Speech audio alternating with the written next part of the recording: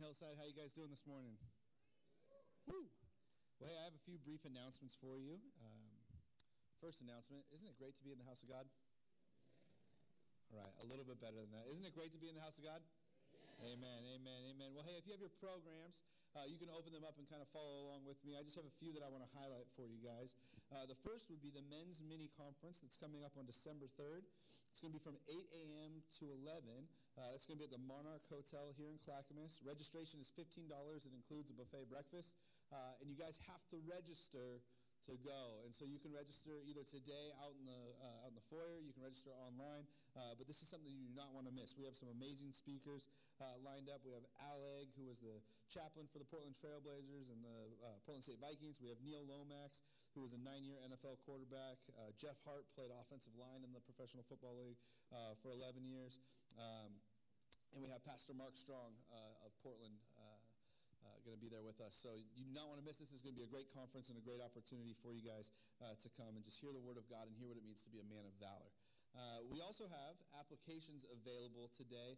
If you are interested this upcoming spring break, 2017, we're going to be going to Chile on a mission trip. And no, it's not cold there. It's not why it's called Chile. That was a bad joke. If you want an application for the Chile mission trip, see Dan Alfonso in the back, and he will hook you up with one of those. I also want to announce our week of prayer and fasting. That's going to be October 31st through November 6th. We're going to be praying for our nation. We're going to be praying for our community, be praying for our fellowship. And we're going to conclude that week of prayer and fasting with a group worship service as the congregation comes together for worship and prayer. I also want to let you guys know that on Friday, October 21st, that's this upcoming Friday, is the Wichita Family Dinner. We're going to be having a pizza party over at Wichita. And so if you want to volunteer, if you want to help us out, I have a clipboard right here with some sign up. I'm going to start it over here with Josh in the front. If you want to just throw your name down there, your email and all that, that'd be super cool as well. And lastly, you guys had on your chairs when you came in the registration, or not registration, but the information card. We are updating our database. Dave there is in the back. He's holding one up. If you have not filled one of these out, we're updating everything. We want to get the email addresses. We want to get addresses, not so that we can stalk you, but so that we can keep you informed on things that we're doing. And we also want you to indicate on there if you're not serving in any capacity yet. We believe that the body of Christ, we serve together, and there's many opportunities, big and small, to serve. So we want to hook you up with opportunities to serve. So if you just want to mark on there, if you're not serving or if you already are serving, let us know where you're serving so we can better serve you. Amen. Pastor Dave.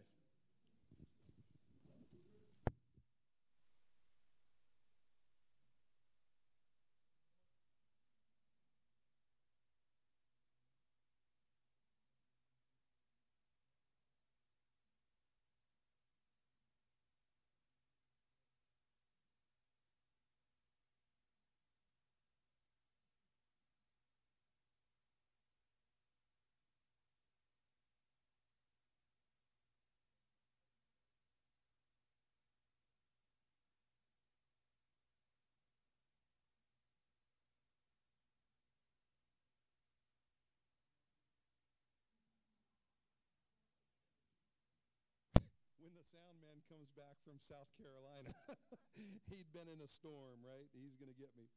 I don't know if you heard Gary. He said, but after last Sunday, I'm not off to a good start. Matt preached last Sunday, right? And everybody told me I was going to be looking for work. Praise the Lord. And when they give you the over-the-ear mic and there's nothing attached to the other end, well, you know, yeah, you're going to be quiet. No, I'm teasing. Matthew mentioned that there are a couple of opportunities to serve, and I wanted to highlight and maybe bring some clarity. Monday night this week at 7 o'clock at the Promise Center, there's a pizza feed for the team that is going to be serving on Friday night. And so if you would like to be a part of the team, and let me emphasize, let me say that better. We want more folks to serve. Because here's the reality. Every single person sitting here, whether your faith is in Christ or not, we have a civil duty let alone a spiritual mandate to serve one another and to serve those that are on the outside. Thanks, brother.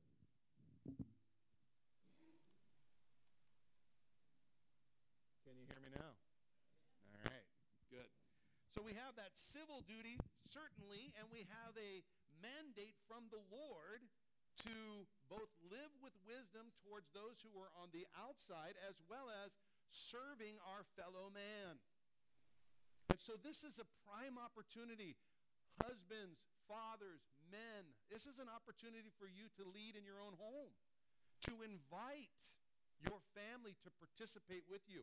Come Monday night, 7 o'clock to the Promise Center and hear all of the ministry that we are going to be engaged in on Friday night. It's an opportunity. Our first Friday night outreach at Wichita, there were about 70 from the community that came to the dinner and played softball. This year, we're on the inside, and so we want to invite you. I'm assuming you have a question, Carol. That's a great question. She asked, where's the Promise Center? Hey, that's the building that we are currently purchasing. I will tell you, our bookkeeper wrote 3 checks this week that went in with some stuff to the county, some permit stuff. It's exciting, and so we anticipate all that stuff going through, but it's on 135th, just south of Highway 212, currently Arndt Machinery. In fact, J.D. Arndt is here in the back. J.D., will you just stand and wave? This is our good brother who's we're purchasing the building from, and his business right there. J.D., thank you. Yeah, praise the Lord. Praise the Lord. So come, and then the second opportunity to serve, which we are looking for and giving opportunity and want more participants to engage in ministry in our city. Every single month, Hillside Christian Fellowship is on the streets of Portland. Charlie and Linda, will you just stand and wave real quick, or one of you stand and wave? Charlie gets to stand. He'll wave. There you go.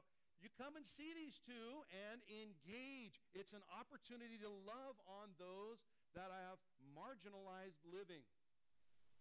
Maybe you're living under a warm roof, a home that has meals, 3 square.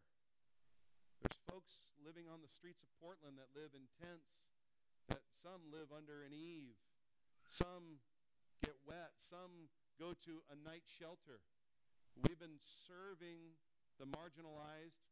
I know the Morris family for 33 years. Hillside Christian Fellowships, from the day we planted the church, we were on the streets of Portland serving. And so we just want to continue to love. And it's an opportunity for many to be a part. In fact, if we had more people involved, we'd go down more often. Can I get an amen? Amen. What an epic idea. And it's the Lord's idea, so we get to participate. Okay. Well, turn in your Bibles with me this morning to Genesis chapter 6 as we continue our walk through the Scripture. We completed our study in the book of Revelation a couple of months ago, 2 months ago roughly, and we're now in the book of Genesis, walking through and presenting the full counsel of the Lord. This morning we come to Genesis chapter 6. If you missed last Sunday's message, Pastor Matt did an excellent job, an expository teaching on Genesis chapter 5, and so would invite you to listen to that online. Today, if I were to suggest to you 3 things that I would want you to leave with, probably not necessarily in this order, but I would want you to know the doctrine, what we would call the blessed hope or the second coming of Jesus Christ. Jesus Christ is coming again. Amen? Amen. That's important. We should let that sink in. The preceding of his second advent, where he will set his foot upon the Mount of Olives, that which precedes, we believe, is the rapture of the church. Where the church, those whose faith is in Jesus Christ for the forgiveness of their sin, will be caught up to meet the Lord in the air. Prior to, in fact, some 7 years prior to his physical advent, where he will set his foot upon the Mount of Olives.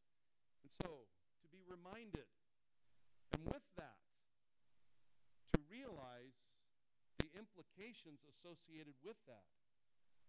The Bible says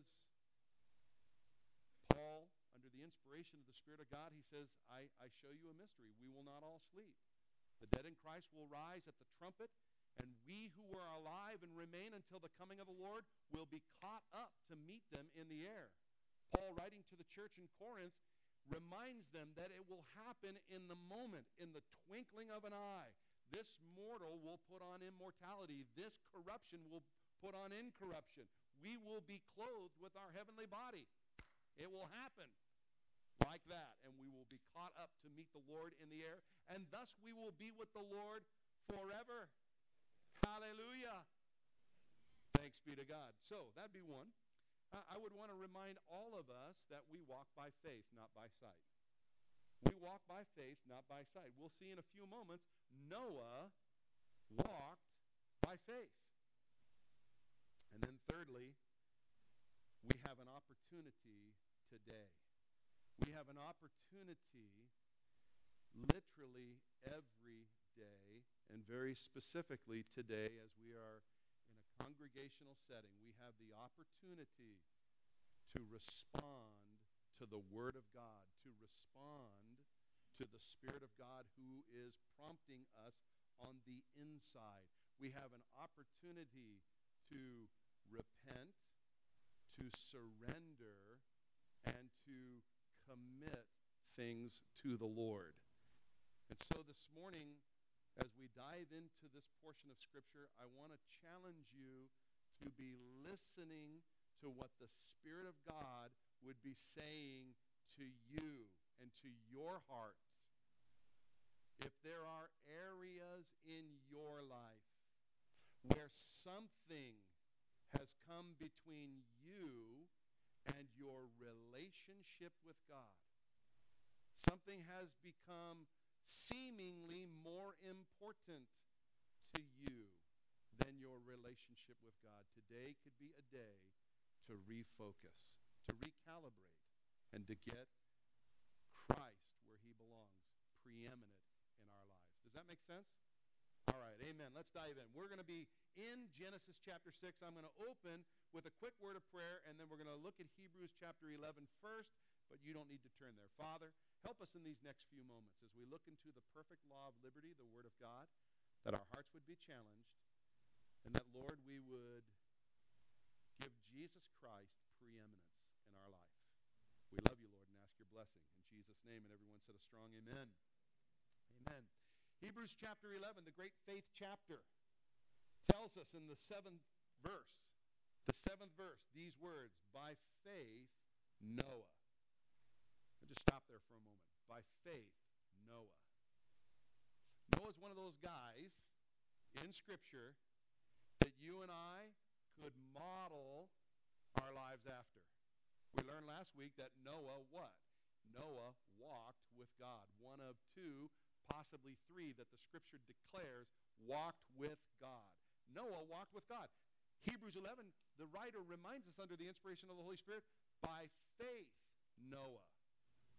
So the model, that second thought, if you will, for you and I, walk by faith. Let's you and I make a decision that, like Noah, we're going to believe God and act upon it. To walk by faith, because God said so, that's why I.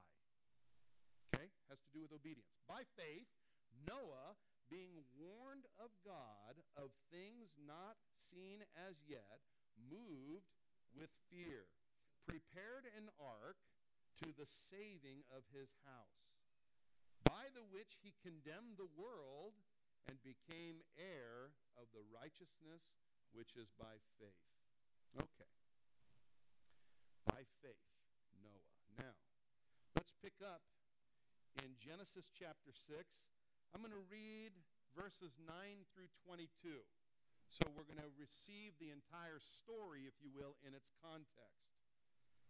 This is the genealogy of Noah. Noah was a just man, perfect in his generations. Noah walked with God. And Noah begot 3 sons, Shem, Ham, and Japheth. The earth also was corrupt before God, and the earth was filled with violence. So God looked upon the earth, and indeed it was corrupt. For all flesh had corrupted their way on the earth. And God said to Noah, the end of all flesh has come before me, for the earth is filled with violence through them. And behold, I will destroy them with the earth. Make yourself an ark of gopher wood. Make rooms in the ark and cover it inside and outside with pitch. And this is how you shall make it. The length of the ark shall be 300 cubits, its width 50 cubits, and its height 30 cubits. You shall make a window in the ark, and you shall finish it a cubit from above, and set the door of the ark in its side.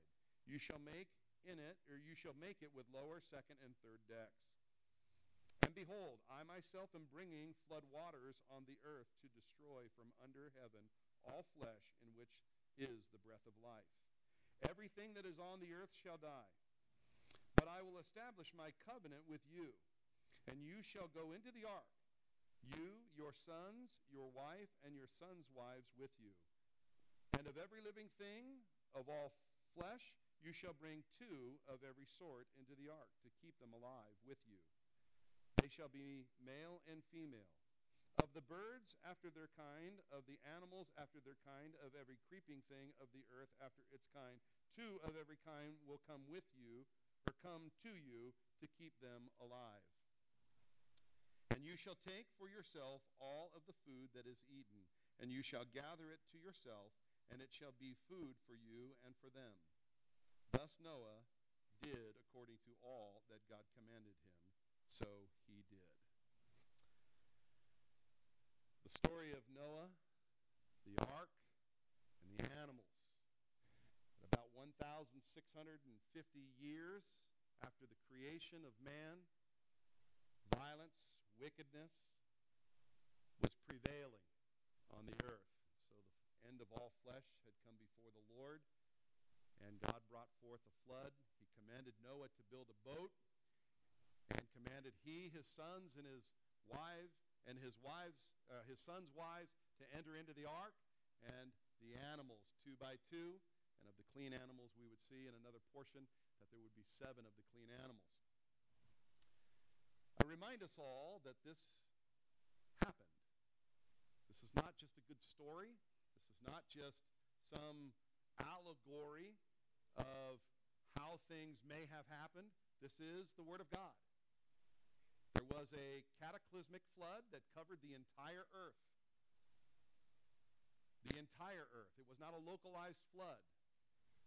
The whole earth was covered in water.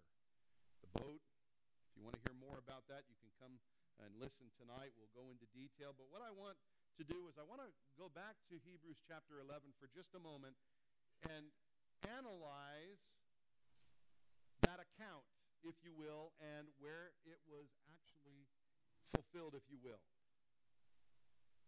Verse 11 says, by faith, being warned of God. Genesis chapter 6 and verse 13 says, the end of all flesh has come before me, for the earth is filled with violence through them, and behold, I will destroy them with the earth. God forewarned Noah of what was happening and what the intent was. He was warned by God. The reason I want to point out each of these fulfillments, if you will, or verse 11, or chapter 11, verse 7, is telling us the story of Genesis 6, is because Noah is a type, if you will, for us, in that God saved him through the ark.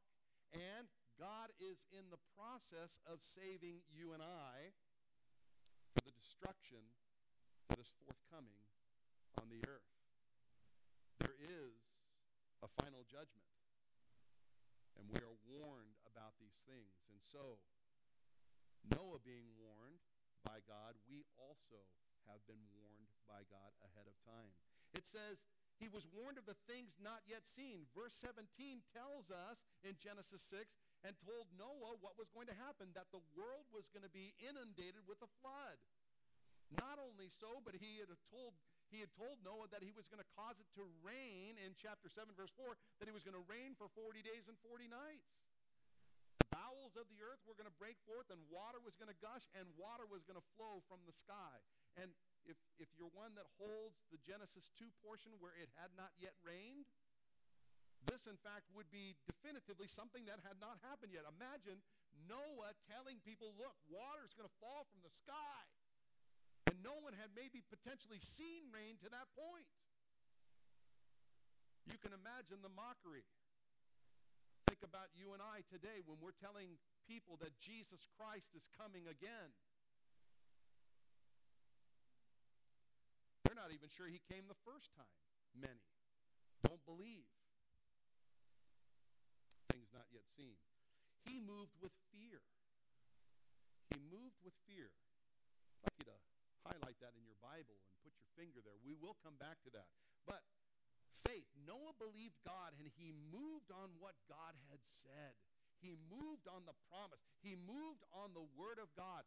Let me challenge each of us, and we will come back to this, but every one of us, if your faith is in Jesus Christ today for the forgiveness of your sin, we are to be like Noah. We're to move by faith, and we are to move with a holy fear and to respond to God and the commandments that he gives us.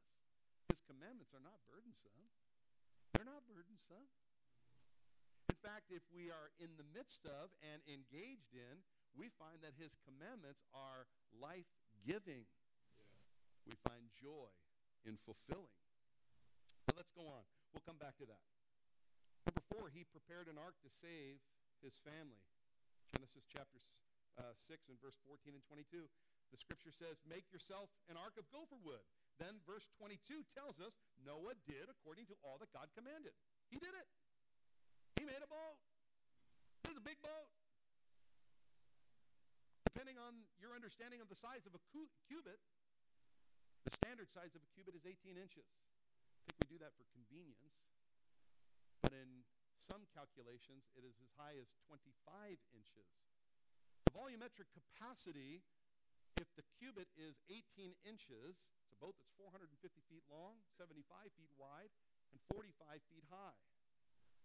It's a very large boat. The volumetric capacity is equivalent to 522 standard-sized rail cars. 522 standard-sized rail cars. When I was working in the steel industry, we used to load containers to go across the United States. We could put 55-gallon steel drums. We could get 360 to 420 55-gallon steel drums in one rail car. That's a lot of volume. If you go to the 25-inch cubit, it increases the volumetric capacity 4 times. It's a very big boat. And all that to say, its buoyancy was more than the Titanic at the 18-inch cubit. And yet its length is even smaller, but its volumetric capacity and its buoyancy was greater. It's a big boat. And incidentally, there's more than enough room for all the animals. More than enough room. I invite you to come tonight. You'll hear a little bit more about that again. Okay. Number 5. Well, let me say this again. The ark is a type for us as well. You see, through the ark, 8 in all were saved. We're saved from the judgment. And it's in Christ that you and Christ is our ark. And it is in him that we are saved from the impending judgment that will come upon all whose faith is not in Christ. And so again, it's a reminder of the second coming and the rapture, our blessed hope. The 5th thing out of this chapter 11, verse 7, by which he condemned the world. Genesis 6 and 7 tells us basically that the ark in and of itself was condemning those who did not believe. Noah was a preacher of righteousness, and the people did not believe.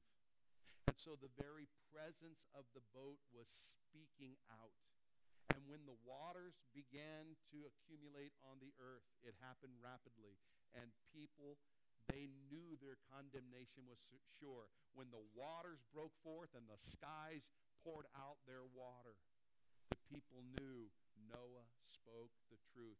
He spoke the word of God. And they, in it, because they did not believe, were condemned. Our message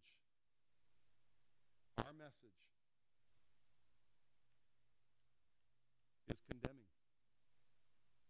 Oh, it's a message of grace. Anyone who calls on the name of the Lord shall what? Shall be saved. Hallelujah. It's an opportunity. It's a message of hope. But those who do not believe, they stand condemned in their sin. We must tell them. We must tell them.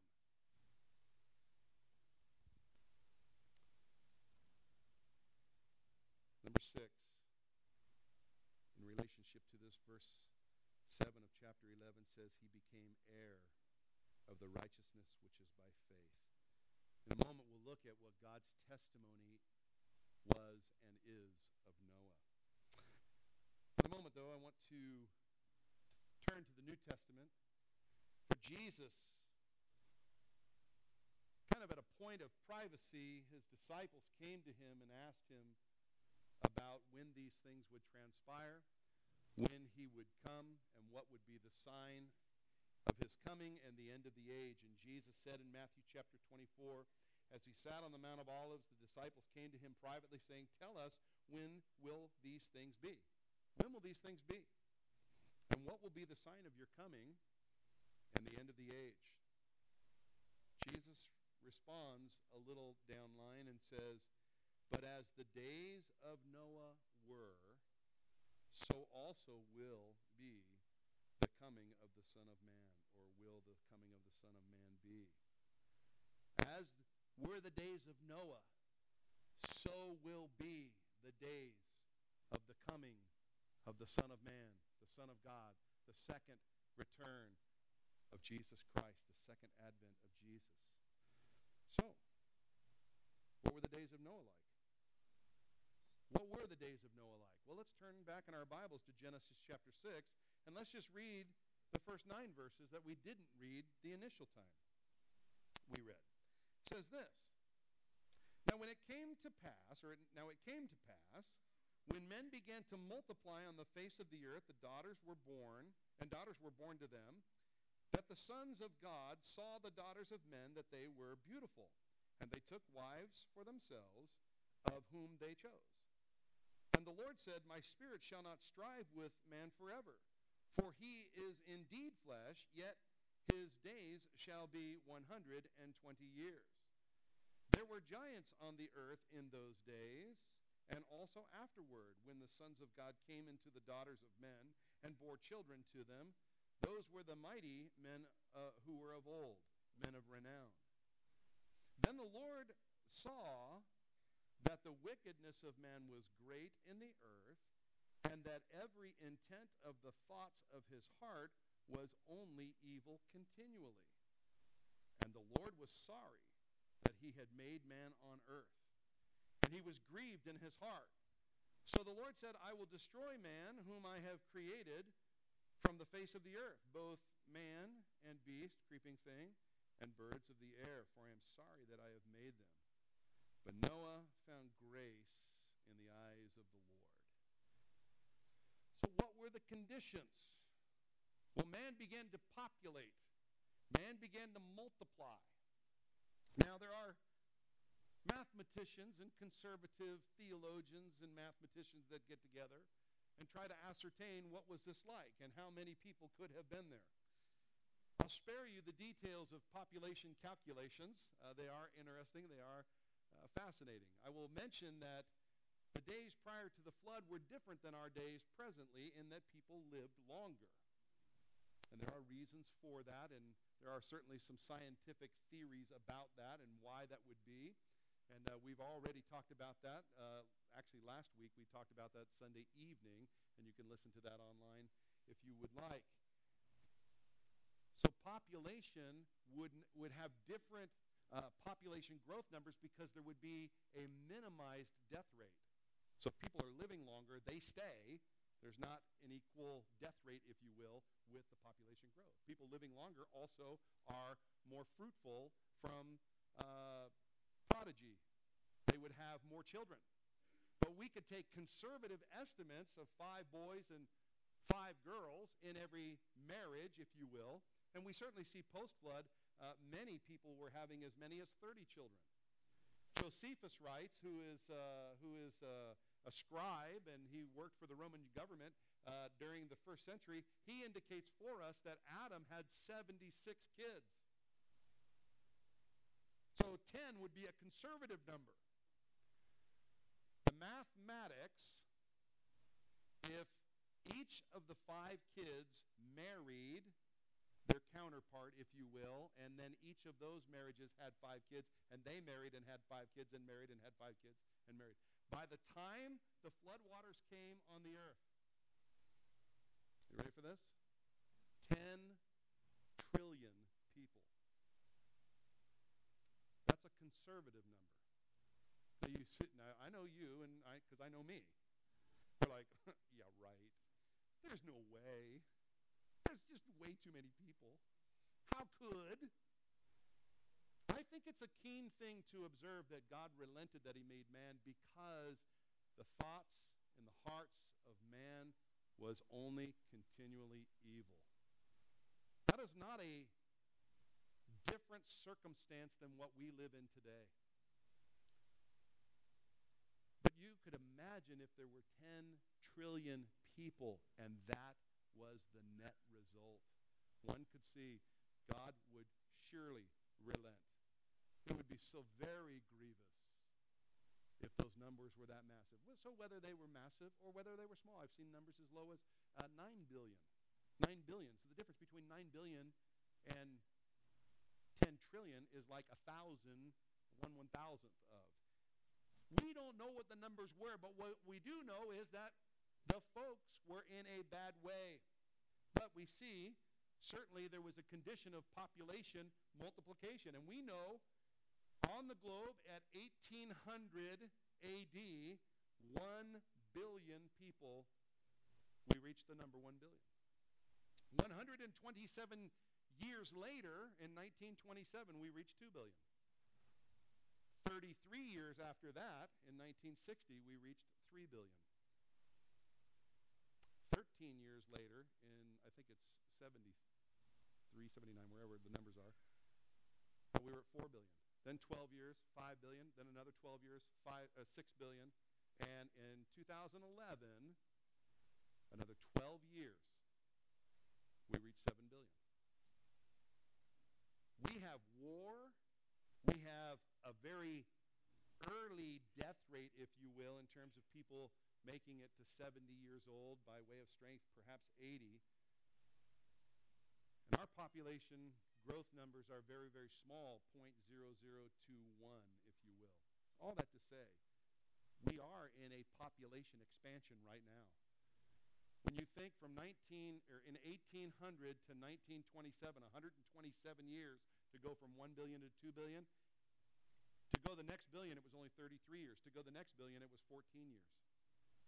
We are in an exponential growth, if you will. There are over 75 million people that are added to the globe on an annual basis. 75 million. Okay? And that's with death rates and birth rates. Okay. So all that to say, we're in a population growth. There was an interesting supernatural intermingling in the gene pool. I don't have time this morning to go through all of the different theories associated with these giants in the land, the Nephilim, the fallen ones, the different theories associated with it, whether the sons of Seth marrying the daughters of Cain. That's what theologically a lot of people hold to. I can tell you it just really isn't supported very well in Scripture. It doesn't make a whole lot of sense. There's a few pieces that would be missing. Then there were some fallen angels that did not keep their former abode, seeing the daughters of men. There's the theory that fallen angels came and had relations with the daughters of men, and there was an intermixing of the gene pool. And there are some other theories even that are further down the line. I'm one that would hold these were fallen angels. I believe that's what was going on. And I think there's some interesting implications, but we can just note there was something happening in the days of Noah on a supernatural level. And we know also from Genesis chapter 3 and verse 15 that there will be enmity between thy seed, speaking to the serpent, the seed of the devil, and the woman's seed, the Son of God. Jesus Christ. The seed of the devil is mentioned there. So there is a possibility that there's going to be a future engagement with supernatural activity where the Antichrist is going to come into play. We saw that in the book of Revelation. I throw that out to you to say that could happen in our day. Jesus is coming soon. The Antichrist could already be on earth. The potential of intermingling could have already transpired. Leave that with you. What was next? The wickedness of man was great in the earth. Verse 5.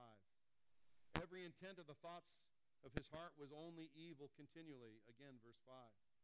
The earth was also corrupt before God. Verse 11. And the earth was filled with violence. So we have wickedness, evilness, corruptness, and violence. Is that a description of what is transpiring? Pick up the newspaper. Turn on your internet news. You're going to see all four of those categories in mass number. Mass number. The intent of the heart, always and only evil, wickedness, corruption. So, let's do a quick contrast to the church and Noah. Noah having been warned, we also have been warned. We've been warned. In fact, Paul tells Timothy, perilous times are coming. Men will be lovers of themselves, haters of good, inventors of evil. Is that a day we're living in? Yeah, we live in perilous days. He also warned of an apostasy, a falling away, if you will. He also told him that a day was coming when men would not put up with sound doctrine, but their itching ears, they would heap up teachers who will say what they want to hear, not what the Word of God declares. We're told, in fact, the Mount Olivet discourse that Matthew chapter 24, when they asked that question, the first thing Jesus said is, let no one deceive you.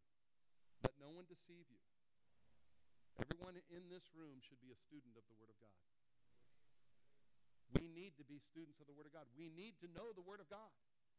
We need to know what the Word of God says so that when counterfeit is presented, we will be able to identify it by knowing the truth. By knowing the truth. He was warned. We've been warned. Warned of things not yet seen.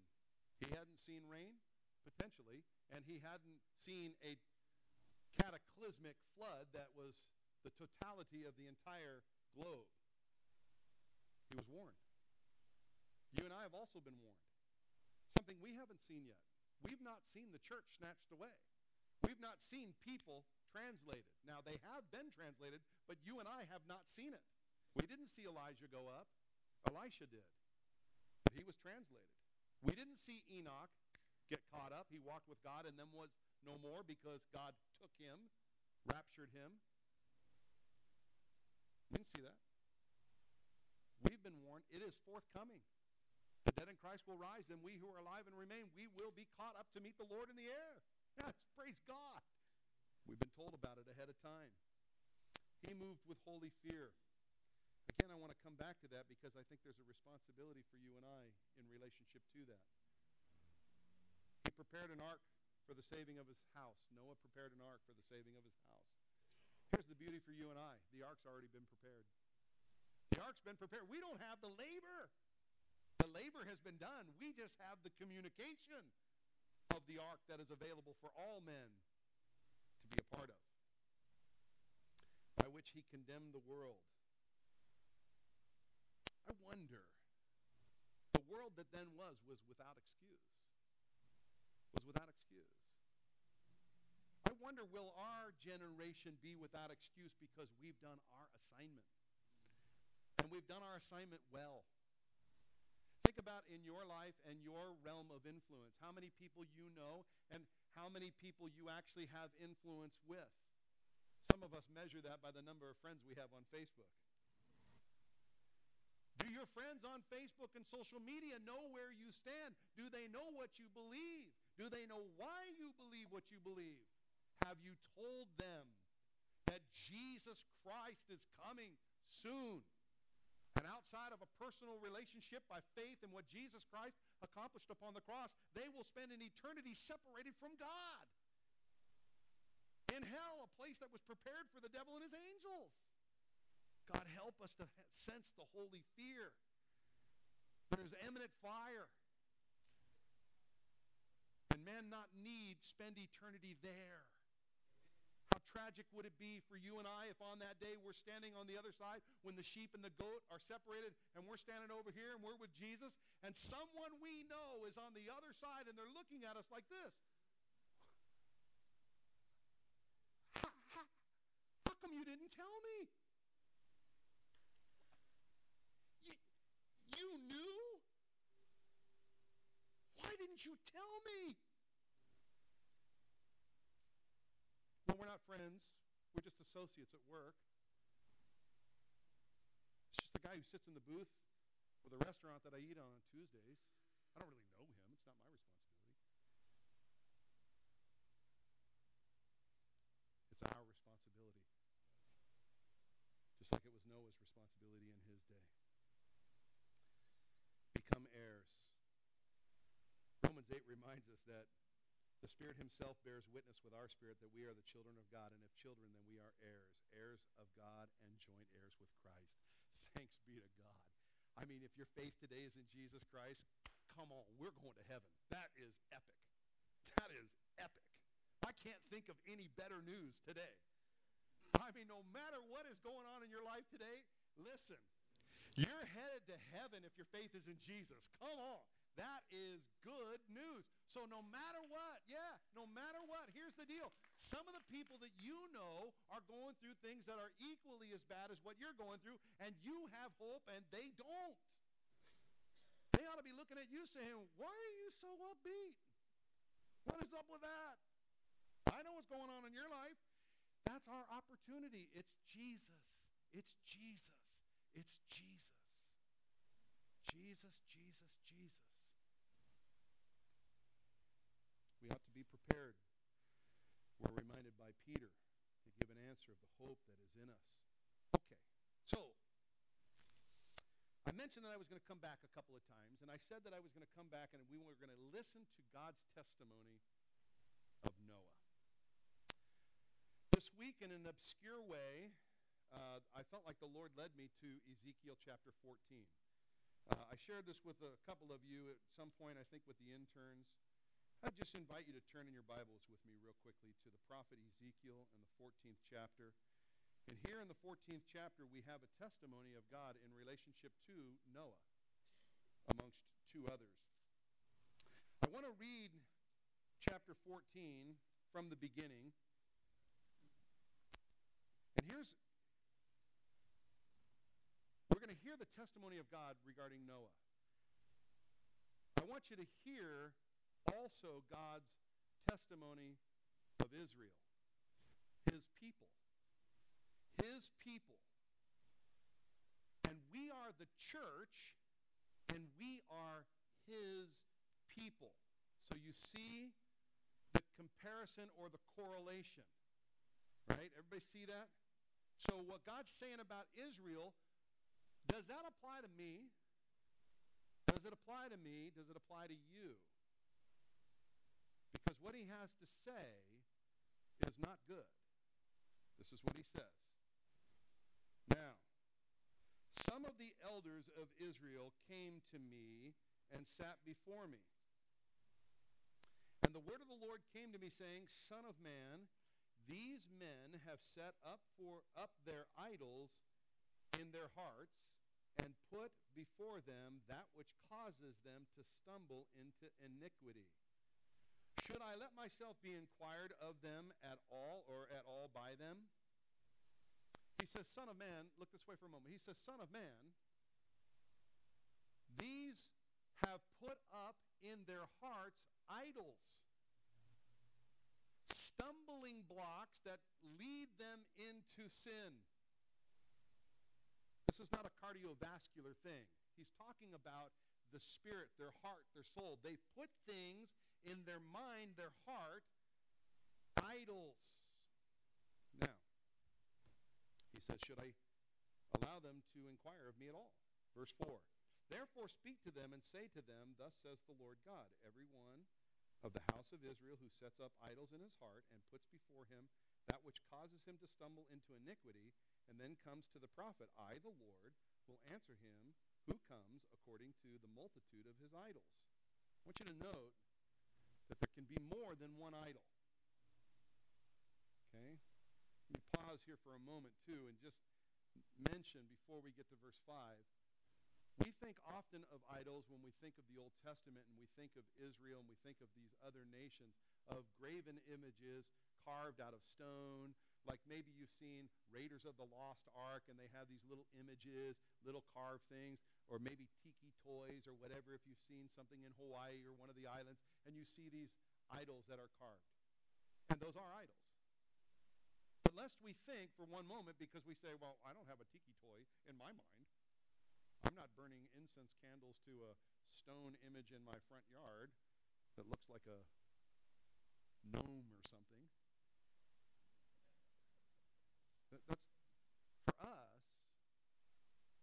Some of us have wooden images in the form of a house. We put our house as a priority over the Lord. Some of us have objects made of steel or alloy or metal, like they did in the city of Ephesus. And they made images of Diane, the goddess of fertility. But ours are in the form that have 4 wheels. And we know how many horses are under the hood. Because somehow we're gaining our identity by what we drive. And I got my cool factor going on now. I feel a little bit better when I put my shades on the sunny day and I'm cruising down my GTO or whatever it is for you. Maybe it's the TV. Maybe it's a show. Maybe it's something. Maybe it's your music.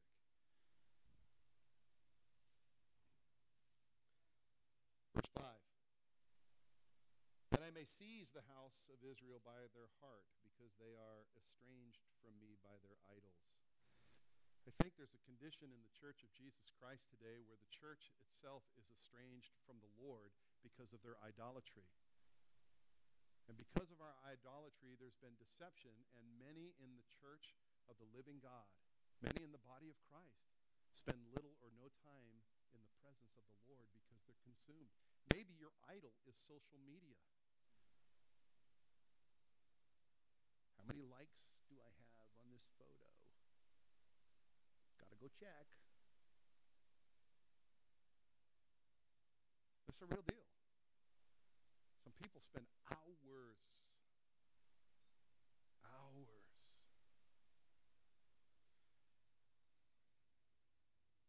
estranged. Are you estranged from the Lord this morning? You feel distant from the Lord this morning? Can I suggest to you, if you do, to remind you that God hasn't moved? God hasn't moved.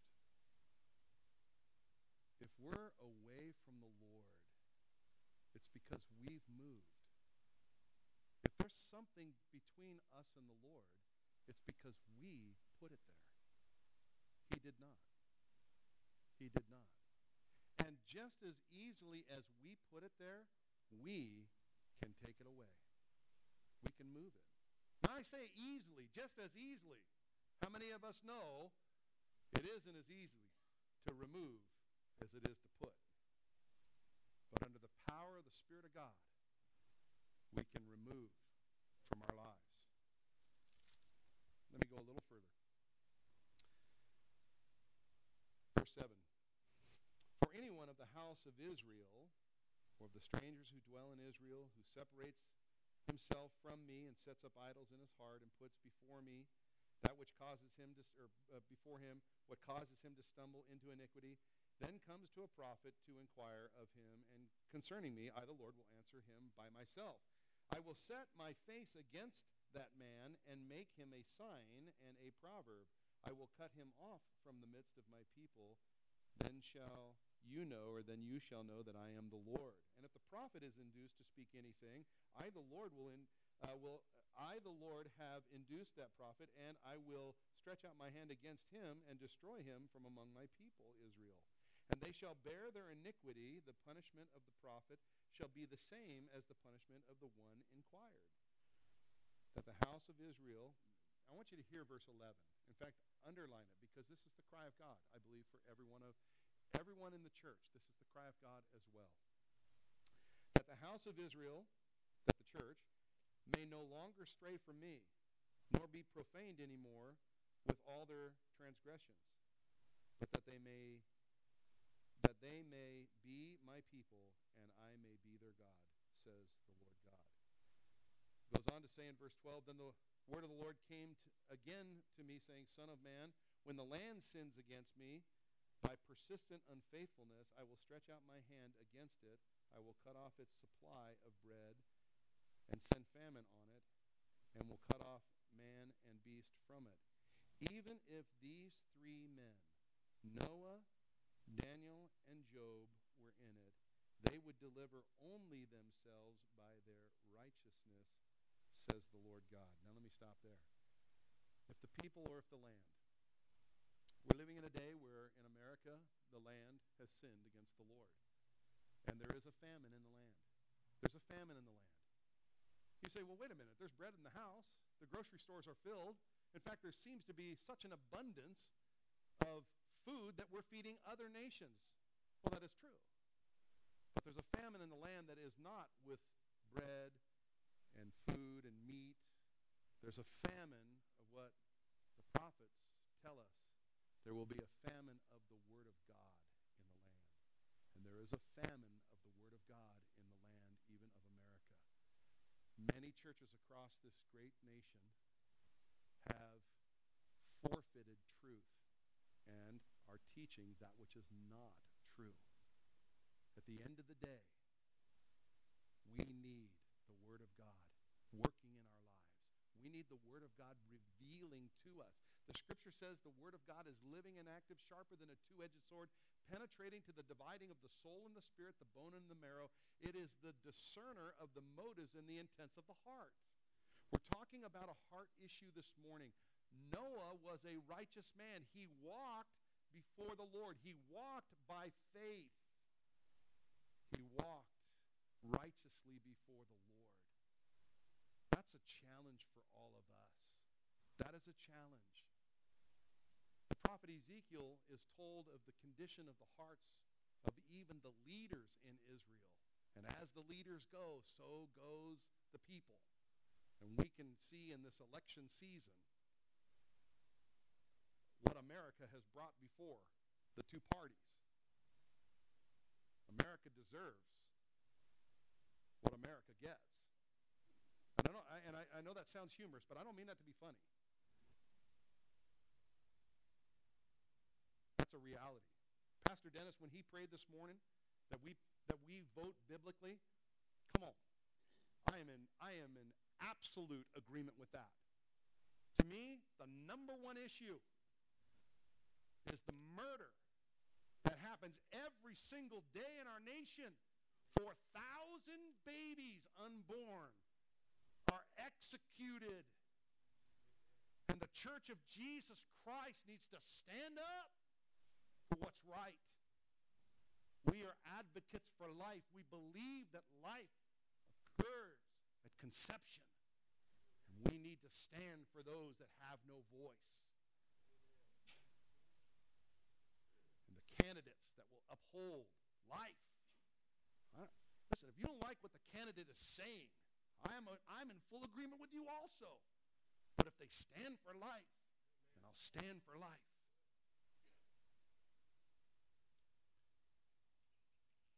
Supreme Court justice.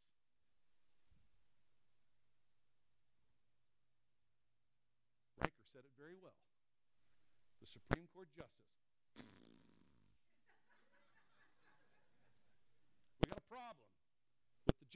system in America. And the candidate that gets voted in this coming election will make appointments to the Supreme Court justice over the next 8 years, at least 3, possibly 4. That ought to weigh in our voting. Say, well, man, you're saying something. You're saying something from the pulpit. Well, I know it's okay, and thank you, Carol, and thank you, Sherry. Mom. Here's the thing. The pulpits in America for hundreds of years used to say something. But for fear of losing some 501c3 status and tax-exempt status, won't say something. Far be it from us to be afraid of some privilege that the state of Oregon has given us. We don't have, our privilege doesn't come from the state of Oregon. Our privilege comes from Almighty God. Are you with me?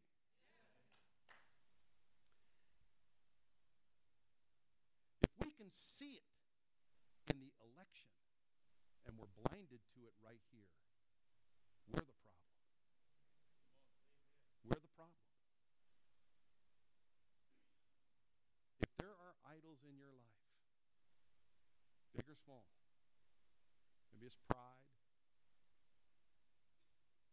maybe you're just resisting the Spirit of God. Say, I don't need to repent of that. That doesn't apply to me. If you know right now you're living in sin, disobedience to God, and you're not in a state of repentance, he goes on to say, verse 13, Son of man, oh, I read that. Verse 14, even if these, read that. Verse 15, if I cause wild beasts to pass through the land, I'm not going to find it readily. He tells them, repent. Repent. Repent. Listen, it's simple, guys. And I say it with a smile on my face because we need to simply listen to the Lord. Everyone came to church this morning. I hope you came to church this morning saying, man, I want to hear what the Lord has to say. I want to hear what the Word of God is. You came with expectation. I did. I came with expectation and anticipation. And in that is, Lord, if you show me something here that isn't right, I'm going to repent and I'm going to surrender. I'm not just going to make a commitment, oh, I'm going to go do this from here on out. No, I'm going to surrender something. I am going to relinquish any access to it. I'm going to relinquish and say, no, I surrender all. I'm going to throw my arms in the air and say, I am hands off. And I'm going to walk away. I'm going to turn and go the other way. I'm going to leave it over there. And no matter what it is, listen, it's interesting to me that he talks to them. And he says, before your face. Oftentimes we think about that being something that we bring before our face. But if you come from the backside, before your face is your brain, and it's the frontal lobe. And guess what's going on in the frontal lobe? Every moral decision you make. That's where your imagination is active in the area of sexuality. If it's corrupt and you're thinking about things you ought not be thinking about, it's idolatry. Man, if you are making love to your wife with your eyes closed and you're thinking about another woman, it's time to repent. That's a big deal. Wife, if you're gaining some relational something out of someone other than your husband, you need to repent. Husband, wife, for this cause a man shall leave his father and mother and cleave to his wife. I know I'm going long this morning, guys. I believe that God wants to begin in our hearts and in our lives. It begins right here. There's things that good old Dave got to repent of. Repentance. The leaders of Israel, their stuff. Pastor Dennis, Pastor Matt, the elders of this church, the deacons of this church. Every man in this house, the head of his own home. It's time to get things right. It's time to get things right. So with that being said, by way of encouragement, the altar's here. To come to the altar and to say, I surrender. I'm just going to give it up. I'm going to give it up. In fact, I'm just going to invite you to stand where you're at right now. We're going to conclude with this.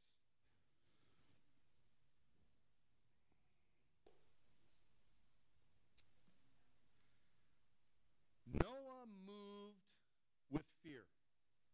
He moved with fear. Will we? Will we move with fear? I know some need to pick up kids and all that kind of stuff. I just invite you to take a few moments. There's something, big or small. We're not here judging one another. Well, if so-and-so goes to the altar, they probably have some gross sin in their life. Why are you worried about somebody else? I mean, I get it that we are our brother's keeper. I understand that. But there's enough going on in your heart to listen to the Spirit of God reveal your heart to you. Does that make sense? I will say to everybody here, you could just leave today and not respond. But everyone in this room has something to repent of. Everyone does. You are not exempt. If you've not been listening and you've just been waiting for the service to be over, tune in for a moment. You've got something to repent of. Just tune in. This is the moment. I believe that God wants to bring deliverance in your life. And he wants to do something new or renewed in and through you. He wants to restore marriages. He wants to restore relationship. He wants to restore kids to their fathers and fathers to their kids. He wants to restore daughters to their fathers and daughters to the kids. He wants to restore relationship. He wants to bring about forgiveness. He wants to bring about health and healing. And my dear brother, Anthony, who's just walked forward, understands the gravity of it. Brother, I'm proud of you. And I'm going to invite you to join Anthony, a young man in our midst who gets it. Will you step out? Will you come forward? And will you say, I surrender all, and I'm just going to give it to Jesus, and I'm going to surrender. I'm going to get rid of the idols in my heart, and I'm just going to say, God, I surrender it all. I surrender. I want nothing. I do not want to be estranged from you. Pack it in tight, guys. Come on. Don't hesitate. Just get in. Pastor Dennis, if you'd come. Jill, thank you. Hallelujah. Hallelujah. Hallelujah. If you say, I'm not used to coming to the altar, it makes me uncomfortable, I'm going to invite you to feel uncomfortable.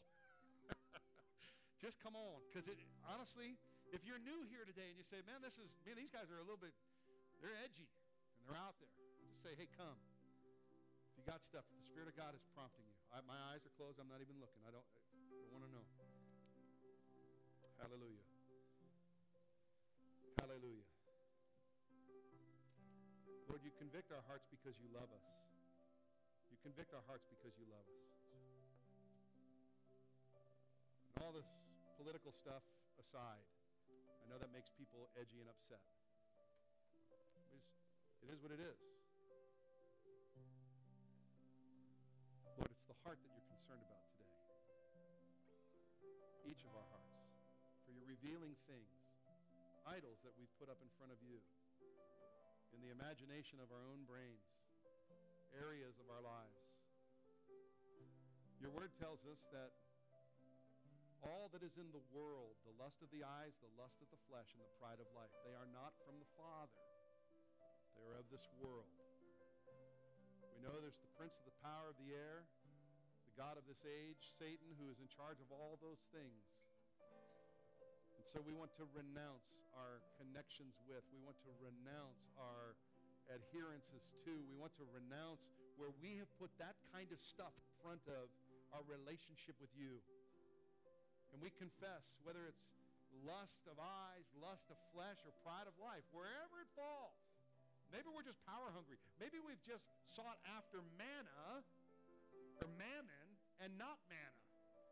We've sought after riches and not the bread of life. But one who said, I am the bread of life, Jesus Christ. We've sought after materialism and mammon, and you've said you cannot serve both masters. We've just been materialistic, and it's been about all this, it's just stuff. We say, no. It's about Jesus, who said, foxes have holes, birds have nests, but the Son of God, the Son of Man, has nowhere to rest his head. We recognize it's not about the stuff. The one who says, hey, when someone asks you for your coat, give them your tunic also. It's not about what we wear. It's not our clothes. You told us that even the lilies of the field are dressed in more splendor than Solomon in all of his splendor. It's not about that stuff. It's not about that stuff. God, help us to be kingdom-minded, to be about the kingdom of God, to be about the kingdom of God. Jesus, you are coming soon, and we need to be ready. We need to hear the warnings. We need to know. We want to be different than the Pharisees of the day when you came with your first advent, and you reprimanded them. You should have known this thy day. But because you didn't, blindness in part has come upon you. Lord, far be it from us to not recognize the signs of the times in which we live. The conditions are as they were in the days of Noah. And we know your second coming is soon. Lord, help us to be ready. Help us to communicate the grace and the love of God through faith in Jesus. And Lord, first, before all of those things, before we go out into the mission field, we stand at the altar today and say, God, there's been idols in my life, and I don't want to simply commit that I'm not going to go back. I don't want to commit that I'm not going to touch those things. I don't want to commit that I'm going to abstain from that thing or those things from this day forward. It's a I surrender. Access will be completely denied because I surrender. I give it up in its entirety. And yes, now after I surrender, I make the commitment, never again. But the surrender comes first. And we simply declare, we surrender all. We surrender all. Can I have everyone in the house say that? We surrender all. Lord, we surrender it. And we want you to fill these earthen vessels. Will you fill these earthen vessels a good measure, pressed down, shaken together, and running over? Fill us fresh with the Holy Ghost. Fill us fresh with the Word of God. Let the Word of Christ dwell richly in us for your glory and for your name's sake. Father, we ask that you forgive us. Will you forgive us and cleanse us from all unrighteousness? We confess our sin. We confess our sin to you. We ask that you cleanse us. Thank you that we have been justified by Jesus Christ. And so, Lord, we simply say, will you empower us fresh with the endowment of power from on high, endued with power from on high, to be witnesses unto Jesus as we go from this place in our Jerusalem, our Judea, our Samaria, and unto the ends of the earth, for your glory and for your name's sake. God, we love you. We love you. And we praise you. And we thank you. We ask your benediction. We pray your power be made manifest in our lives. We love you, Lord. We love you, Lord. Be glorified in our lives. Go before us, I pray. Make rough places smooth. And may every man, woman, and child here be empowered. If there be any here who have not said yes to Jesus, I pray today would be the day of salvation. If you've come with someone, talk to them about it, and they will share with you faith and how you can put your faith in Christ. If you've come on your own and you want to know more about what it means to be a Christ follower and be born again, you come and talk with me or Pastor Dennis immediately following the service. We will talk with you, we'll pray with you and encourage you. God be glorified. We love you. We ask all of these things in the mighty name of Jesus. And everyone said a strong and hearty amen and amen. Listen, love on each other. God be glorified. And let's walk in the victory and the surrender that we have given this day. God bless you. Go in his grace and power.